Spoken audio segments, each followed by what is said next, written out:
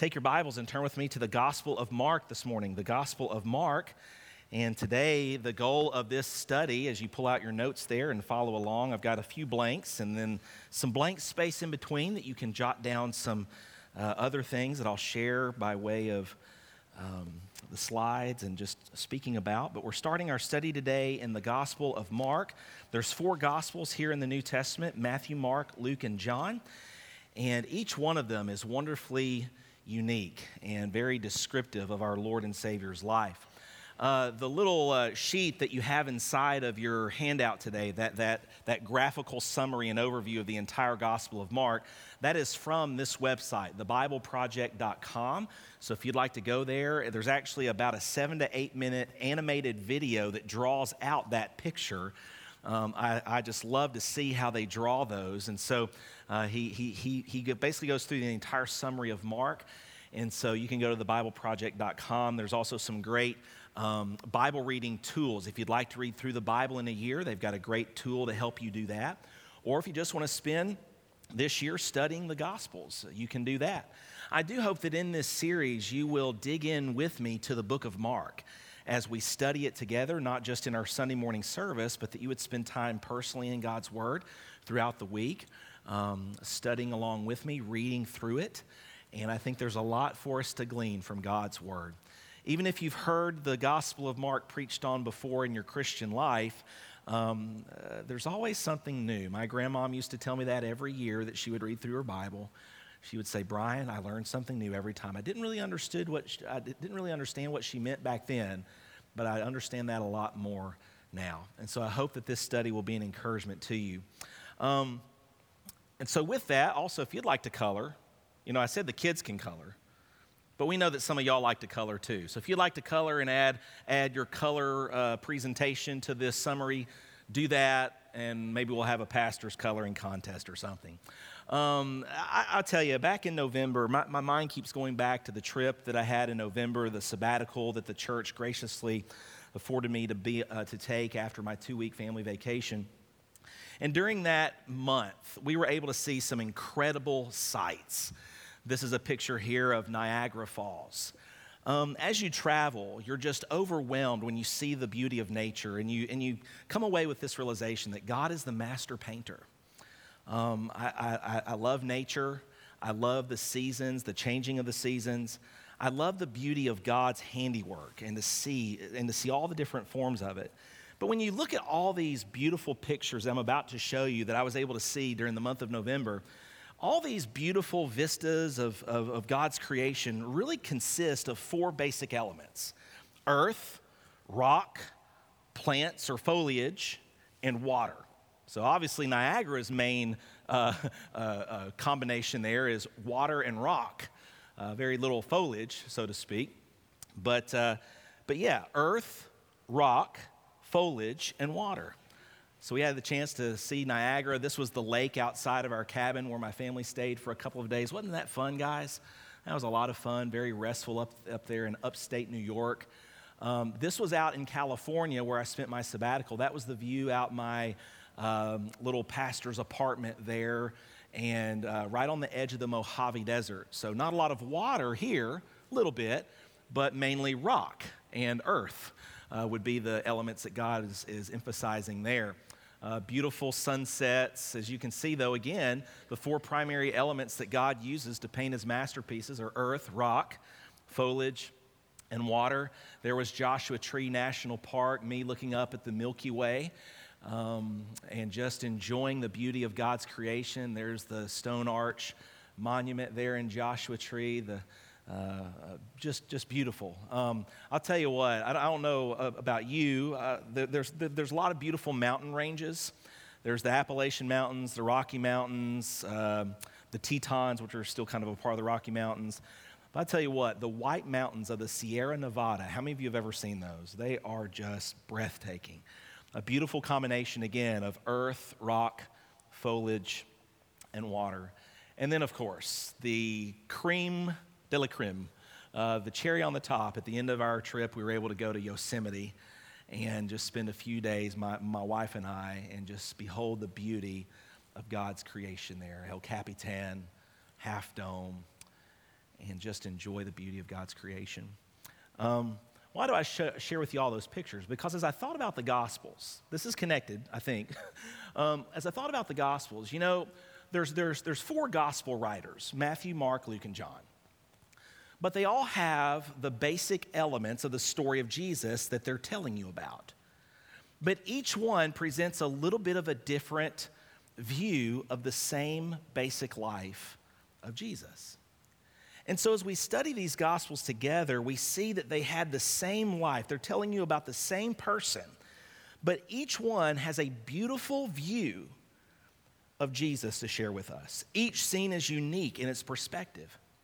Even though Matthew, Mark, and Luke are known as what we call the synoptic Gospels, meaning that they are very similar, even in those, they have a different emphasis that they're trying to drive home.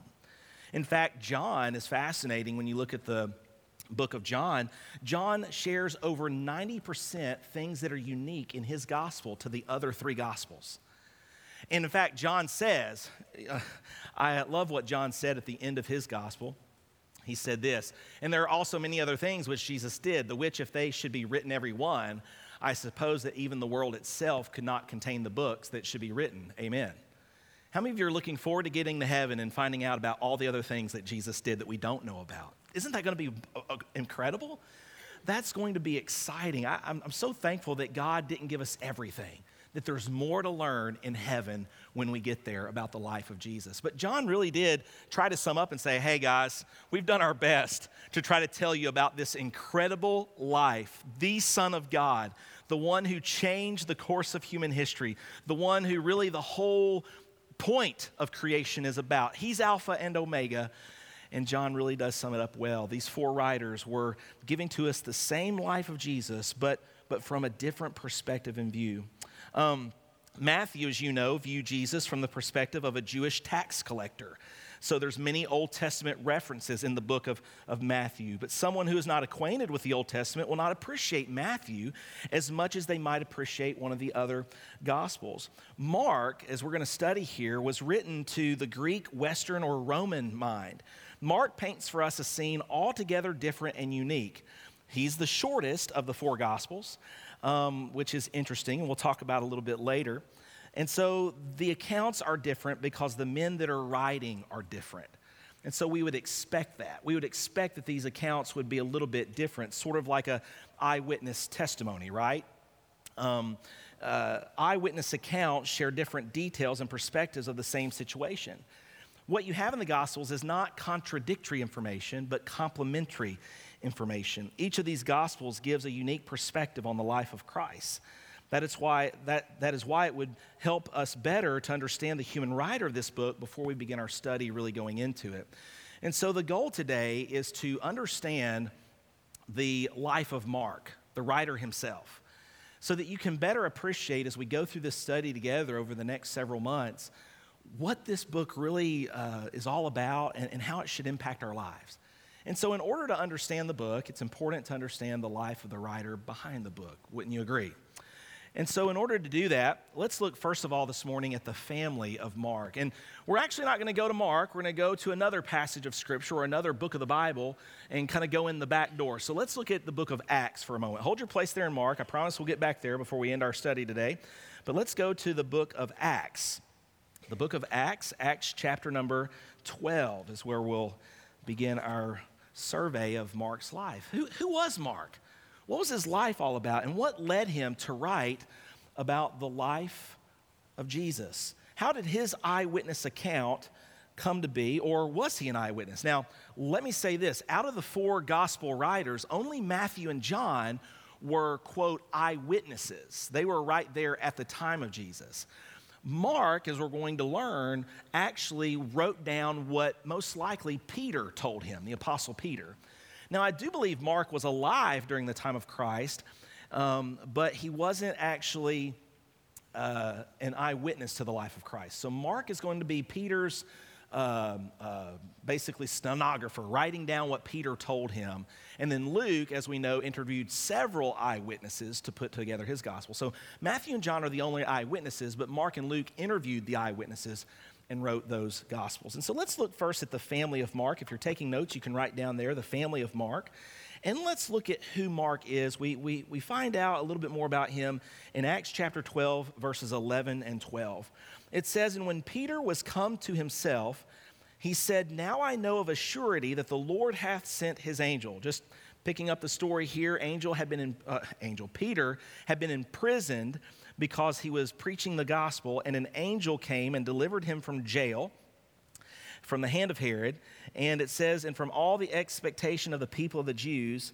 And when he had considered the thing, he came to the house of Mary, the mother of John, whose surname was Mark, where many were gathered together praying." So there's Mark. This is the man who later would write the Gospel of Mark. As you study Mary's home and you study her place in the gospel even, you find that Mary's home was the rallying point, or one of the rallying points of the early church. Many scholars believe that. This was a place in Jerusalem where they had their prayer meetings each week, and they had a home church here at this time because they didn't have a building that they could meet in. And so some scholars even speculate that Mary's home, Mark's home, was the location of the Last Supper of Jesus. And they also believe that Mark might have been witness in the Garden of Gethsemane because it says that there was a man there beholding all these things. Mark references this in Mark 14, that there was a guy there witnessing all these things, but he ran away unclothed. And so we don't know if that's exactly Mark, but possibly Mark could have been there, maybe a very young man.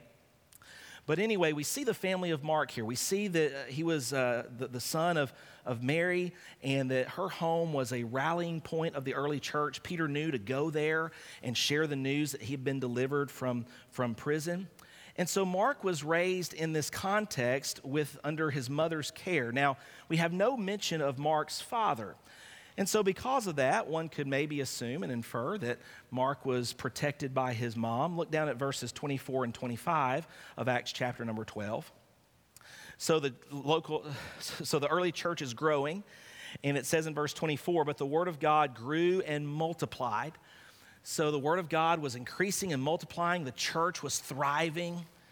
Oh man, what an experience that would have been to be a part of the first century church and to see the Spirit of God on the move and the early church thriving and seeing God's word grow and multiply.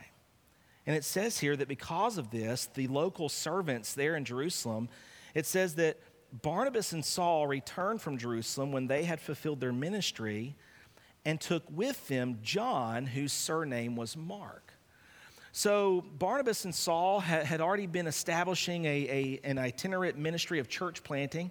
And so they come back to Jerusalem, and John Mark evidently is of the age where he really feels led to go and serve with Barnabas and Paul on their missionary journey. And so this is the background of the writer of the Gospel of Mark, the family of Mark. So Mark was in his mother's home, and he was raised probably in a protective environment. We can't say that for sure, but we can assume that we don't read about his father here, so we don't know much about that. But this is who Mark is. This is a little bit of the background of his family. But now let's look at what happens, because Mark goes on this missionary journey, and we look at the failure of Mark. Look at Acts chapter number 13 for a moment. It says in verse 13, "Now when Paul and his company loosed from Paphos, they came to Perga in Pamphylia, and John departing from them returned to Jerusalem." So we don't know exactly what happened. We don't know why Mark left. We don't know why John Mark left the journey. We don't know if he got sick. We don't know if he was just too young and so he was really excited to go on the journey. How many of you have ever been really excited to do something for God, but then you got in the heat of it and you're like, wow, this is hard, you know? Maybe he saw a neat missions video that really stirred his heart. Oh yeah, I'll go to the mission field. I'll go to the ends of the earth. And then he got there and he's like, wow, this is hard.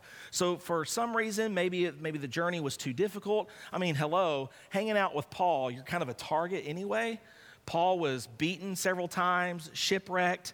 So John Mark's probably like, this isn't what I signed up for. This isn't what the photo book promised. So we don't know exactly. All we can gather is that maybe it was too difficult because Paul was very hard on him. I can't see Paul being very hard on him if he got sick and he had to go home early.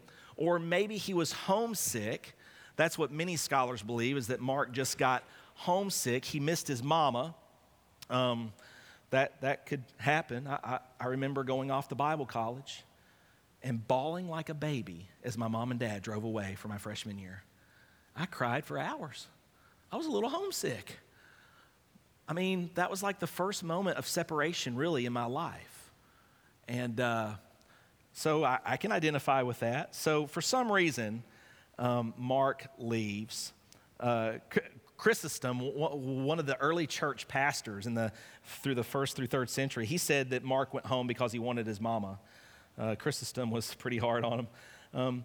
Paul viewed that the quitting of Mark as very detrimental, and he didn't go easy on Mark, and Paul wouldn't soon forget it.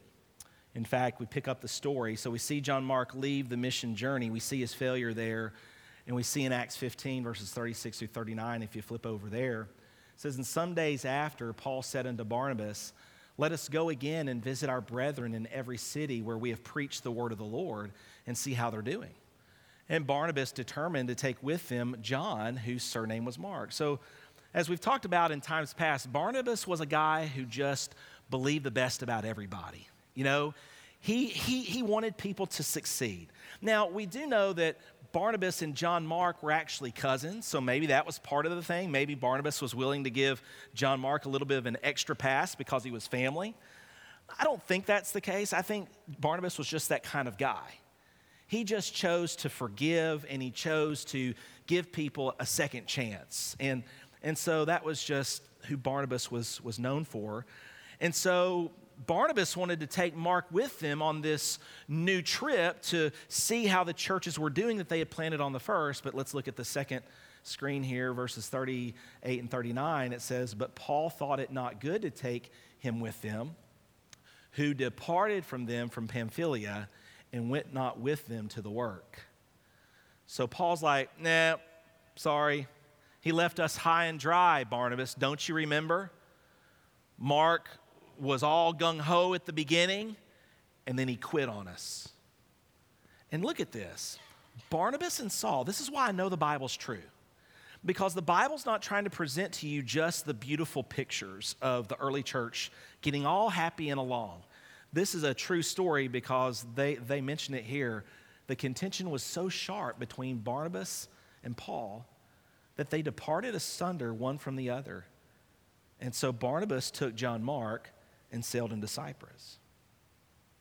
So Paul insisted that they should not take Mark along because he was a quitter. He had deserted the team. And because of that, there was such a sharp division between Saul and Barnabas that they split from one another.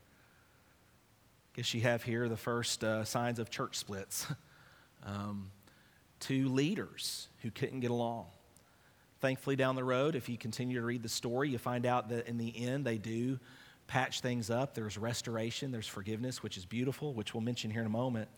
But we see the failure here of John Mark. He left. But I love as you keep reading the epistles, as you keep reading through the New Testament, you find out that Paul's heart somewhere along the way changed towards John Mark. Look at Colossians chapter 4, verses 10 through 11. Paul is at the end of this letter to the churches of Colossae, and he says here at the end of that letter, he says, "Aristarchus, my fellow prisoner, salutes you, and Marcus, sister son to Barnabas, touching whom you receive commandments. If he come unto you, receive him." So there Paul is saying, listen, if Mark comes to you with some instructions that I'm going to give to this church, receive them from him. And Jesus, which is called Justus, who are of the circumcision. And then notice how he mentions all these names, and this is what Paul says about these men. "These only are my fellow workers unto the kingdom of God, which have been a comfort unto me." So somewhere along the line, Paul forgave John Mark, and he sought restoration. The relationship was restored. And Paul calls John Mark here a fellow worker and a comfort. to him. If you keep reading, one of the more familiar passages in this whole situation is 2 Timothy 4, 9 through 11. At the end of that one, Paul says, "Do thy diligence to come to me shortly, Timothy, for Demas has forsaken me." So there's another person who deserted Paul. Demas, having loved this present world, and is departed unto Thessalonica, Grecians to Galatia, Titus unto Dalmatia. Only Luke is with me. But then he says this, he says, "Take Mark and bring him with thee." And this is what he says about him: "For he is profitable to me for ministry." Now, this is where we can apply this message today to us. This is a basic introduction to the book of Mark. We're really trying to dive in today and find out a little bit more about the family of Mark, his biographical sketch. We see here the failure of Mark. Let me ask you a couple of questions as we read these verses. Number one, have you ever failed miserably in life? Raise your hand if you've ever been a failure in life. Good news, we can identify with John Mark. How many of you have ever been a quitter? Everybody should raise their hand because I know everybody's probably quit a diet that they should have been keeping on. Amen? I mean, you're like, "Yeah, Pastor, preach to yourself." I am. So, yeah, have you ever failed miserably in life? But really getting serious about it, have you ever failed the Lord? We all have. Aren't you encouraged that a failure was used by God to write one of the 4 accounts about the life of his son? So you might have walked in this room this morning saying, "I'm a failure. I'm just going to, I've already quit. I'm just going to quit everything else. I feel like my marriage is failing. I feel like my job is failing. So I'm just going to quit, start over." Take heart. Don't give up. See that God used a failure to write one of the 4 accounts about his son's life. Have you ever made a stupid decision that would impact you and your reputation for years to come? I mean, think about it. John Mark leaves, and then he gets a bad reputation for several years. Paul is not happy with him. Take heart. Take heart. Let me ask you this question. All of us can identify with the fact that we failed in life. Let me ask you this. Has anyone ever failed on you? Raise your hand if anyone's ever failed on you. Okay. We've all had people who have let us down. Have you ever had someone desert you? Have you ever had someone desert your business, impact your home life because they deserted you? We all have. The challenge, I think, though, here in this story, as we look at the biography of Mark and look at the background of his life, the challenge is that we would be patient enough and gracious enough to see the potential that's still in that person. Barnabas saw it. And I don't think it's just because John Mark was his cousin. I don't think that Barnabas was that shallow that he was just willing to give a pass to John Mark because he was family. Because we know that Barnabas was the one that really took Saul under his wing. And if there's anybody that you should have kept at a distance for a while until you really knew was Saul, because he was murdering Christians. So Barnabas had this heart that, yes, people fail, but we're not going to give up on them because there's still potential. I think Barnabas saw it a little sooner than Paul did, but we learn at the end of Paul's epistles here that he's writing that he does see that Mark's a fellow worker and that he's profitable for ministry and that he's a comfort to him. And I think the challenge in this story, in this biographical sketch on the life of the writer of the Gospel of Mark is this: God is always at work writing people's story. They might have had a bad chapter or 2, or they might have had a bad section, but God isn't done writing their story yet. And so as we look at this story, as we look at the life of John Mark, we can identify with him in the sense that, yes, we have all failed, and praise God, God's not done with us yet. He's still writing the story. And then we can also understand that, yes, people have failed on us, but God's not done. There might have been a bad chapter. There might have been a bad section of the book, but God is always at work writing people's story. So the challenge is, give it time. Give them forgiveness. Give them grace. open up the possibility not only for forgiveness, but for restoration. And those are two different things. But they're so important and they're so vital. So we see the family of Mark. We see the failure of Mark. But finally this morning, we look briefly at the focus of Mark. What is Mark going to emphasize and focus upon in his gospel that we're going to study this year? What are some things he is going to focus upon? So with that, turn back to the book of Mark now. You're like, are we ever going to get there? Yeah. But we're only going to get to the first verse. But it's so amazing. Look at what Mark says in chapter 1, verse 1. He says, "This is the beginning of the gospel of Jesus Christ, the Son of God." You know what's so fascinating about that verse right there? That's the only time in the entire gospel where Mark's going to tell you what he thinks. The rest is all going to be reporting what Peter shares with him as he hears the eyewitness details that Peter gives to him. But Mark wants you to know, right as you start the book, that he's not just writing this from a distance as if someone else believed it. He's a believer in the gospel of Jesus Christ, and he calls Jesus Christ the Son of God. The Son of God. We know from study that Mark is the earliest of the four Gospels, meaning that this is the one that most likely Matthew and Luke based their basic telling of their story upon. Of course, they gave a lot more details. Mark is kind of the skeleton of the life of Jesus, and then Matthew and Luke come along and put in a lot more details. As we mentioned earlier, Mark is the shortest. I love Mark because Mark is kind of like that pioneering trailblazer who's writing the first account, right? How many of you have ever seen the first edition of Snow White, okay? That's the person who blazed the trail. Yeah, there's been remakes over and over, or whatever story you can think of. But we're thankful for those who blazed the trail first, led of the Spirit, to write down the story of Jesus. So Mark was first. Mark was led by the Spirit to write down his account of the life of Jesus as he heard it from the lips of Peter. And so most likely, Mark is writing down the eyewitness accounts and stories that Peter was telling him. What does Mark emphasize in his gospel? There's four themes that you're going to see throughout our study, and I hope that they're all helpful as we read God's word, as we study it together, as we learn from it. Number one, Mark is a book of action. He doesn't waste a lot of time in between stories. It's like a series of dominoes lined up back to back. And the moment the first one tips over, it's like boom, boom, boom, boom, boom. It's nonstop.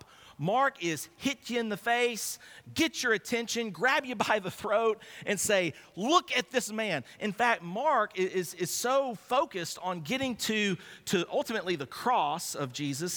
He obviously starts with the life of Jesus in the first 8 chapters. In the final section of Scripture, he turns his focus clearly to the cross. But as you can see in your overview sheet that you have there, he's going to spend the first few chapters talking about, okay, who is this person? Who is this person? But he focuses on the action of Jesus, the miracles of Jesus. So there's a lot of action. This should be the gospel that gets the 21st century person's mind the quickest, because it's just quick. It gets your attention, it keeps your attention, and it's a short read. So it's a book of action. He uses the word on many occasions, the word immediately. You'll see that throughout the reading of this gospel. He places stories and accounts back to back. You don't really get a sense of the passage of time between the events, although we know from the other gospels that there were the passing of time. So there's no pause. Number 2, he emphasizes events in the life of Jesus over the words of Jesus. You will not find the Sermon on the Mount in the book of Mark. You won't find a lot of the teachings of Jesus in the book of Mark. You will find some of the parables that Jesus taught in the book of Mark, but a lot of the other teachings that are emphasized in Matthew and Luke, they're nowhere to be found in the book of Mark. Mark is most interested in getting into the flow of events in the life of Jesus that would lead him to the cross, to be that suffering servant king for the world. So Mark emphasizes action. He emphasizes events over words. Thirdly, you're going to see that he is very interested and this is fascinating to me, people's reaction to Jesus. He's very interested in how people respond to the life of Jesus, which is such a powerful lesson for us as we go through this study. Because the question this morning is, how is the truth of Jesus causing you to respond right now? How is the truth of the gospel going to cause you to respond this week? Who is this Jesus? Why did Jesus come? Is he my king? Mark is going to ask that question through people's reactions over and over throughout this study. I can't wait for you to see that as those reactions come alive. For example, one is when Jesus calms the storm when he's in the boat with the disciples. How many of you know that story, right? They're out there on the Sea of Galilee. A storm blows up. Jesus is asleep in the bottom of the boat. And Matthew just says, the disciples say, Lord, save us. Mark says that the disciples say, Master, do you not care that we're perishing? Save us. So you see right there that Mark is interested in getting the disciples and the people's reactions more to the events and to the action, the miracles of Jesus. And so you get a human interest level with Mark that you don't get necessarily with Matthew or with Luke. And then finally, we see that Mark's overall theme is to present Jesus Christ, the suffering servant king. In fact, here in the first 11 verses that we're going to study next week, Mark references 2 Old Testament prophecies. One of the only times he really alludes to Old Testament prophecy, because he's not Matthew. He's not really writing to a Jewish audience who would have an understanding of the Old Testament scriptures.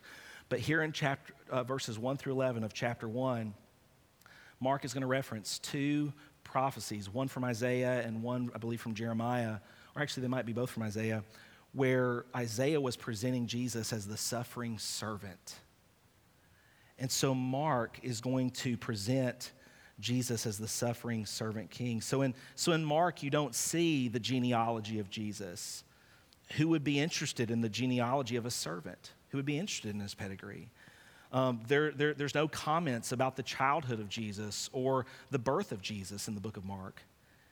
It's not that he didn't know about those events. It's just that's not what his focus was. Mark's focus was really summed up in one of the key verses of the book of Mark, and that's this: for even the Son of Man came not to be ministered unto, but to minister and to give his life a ransom for many.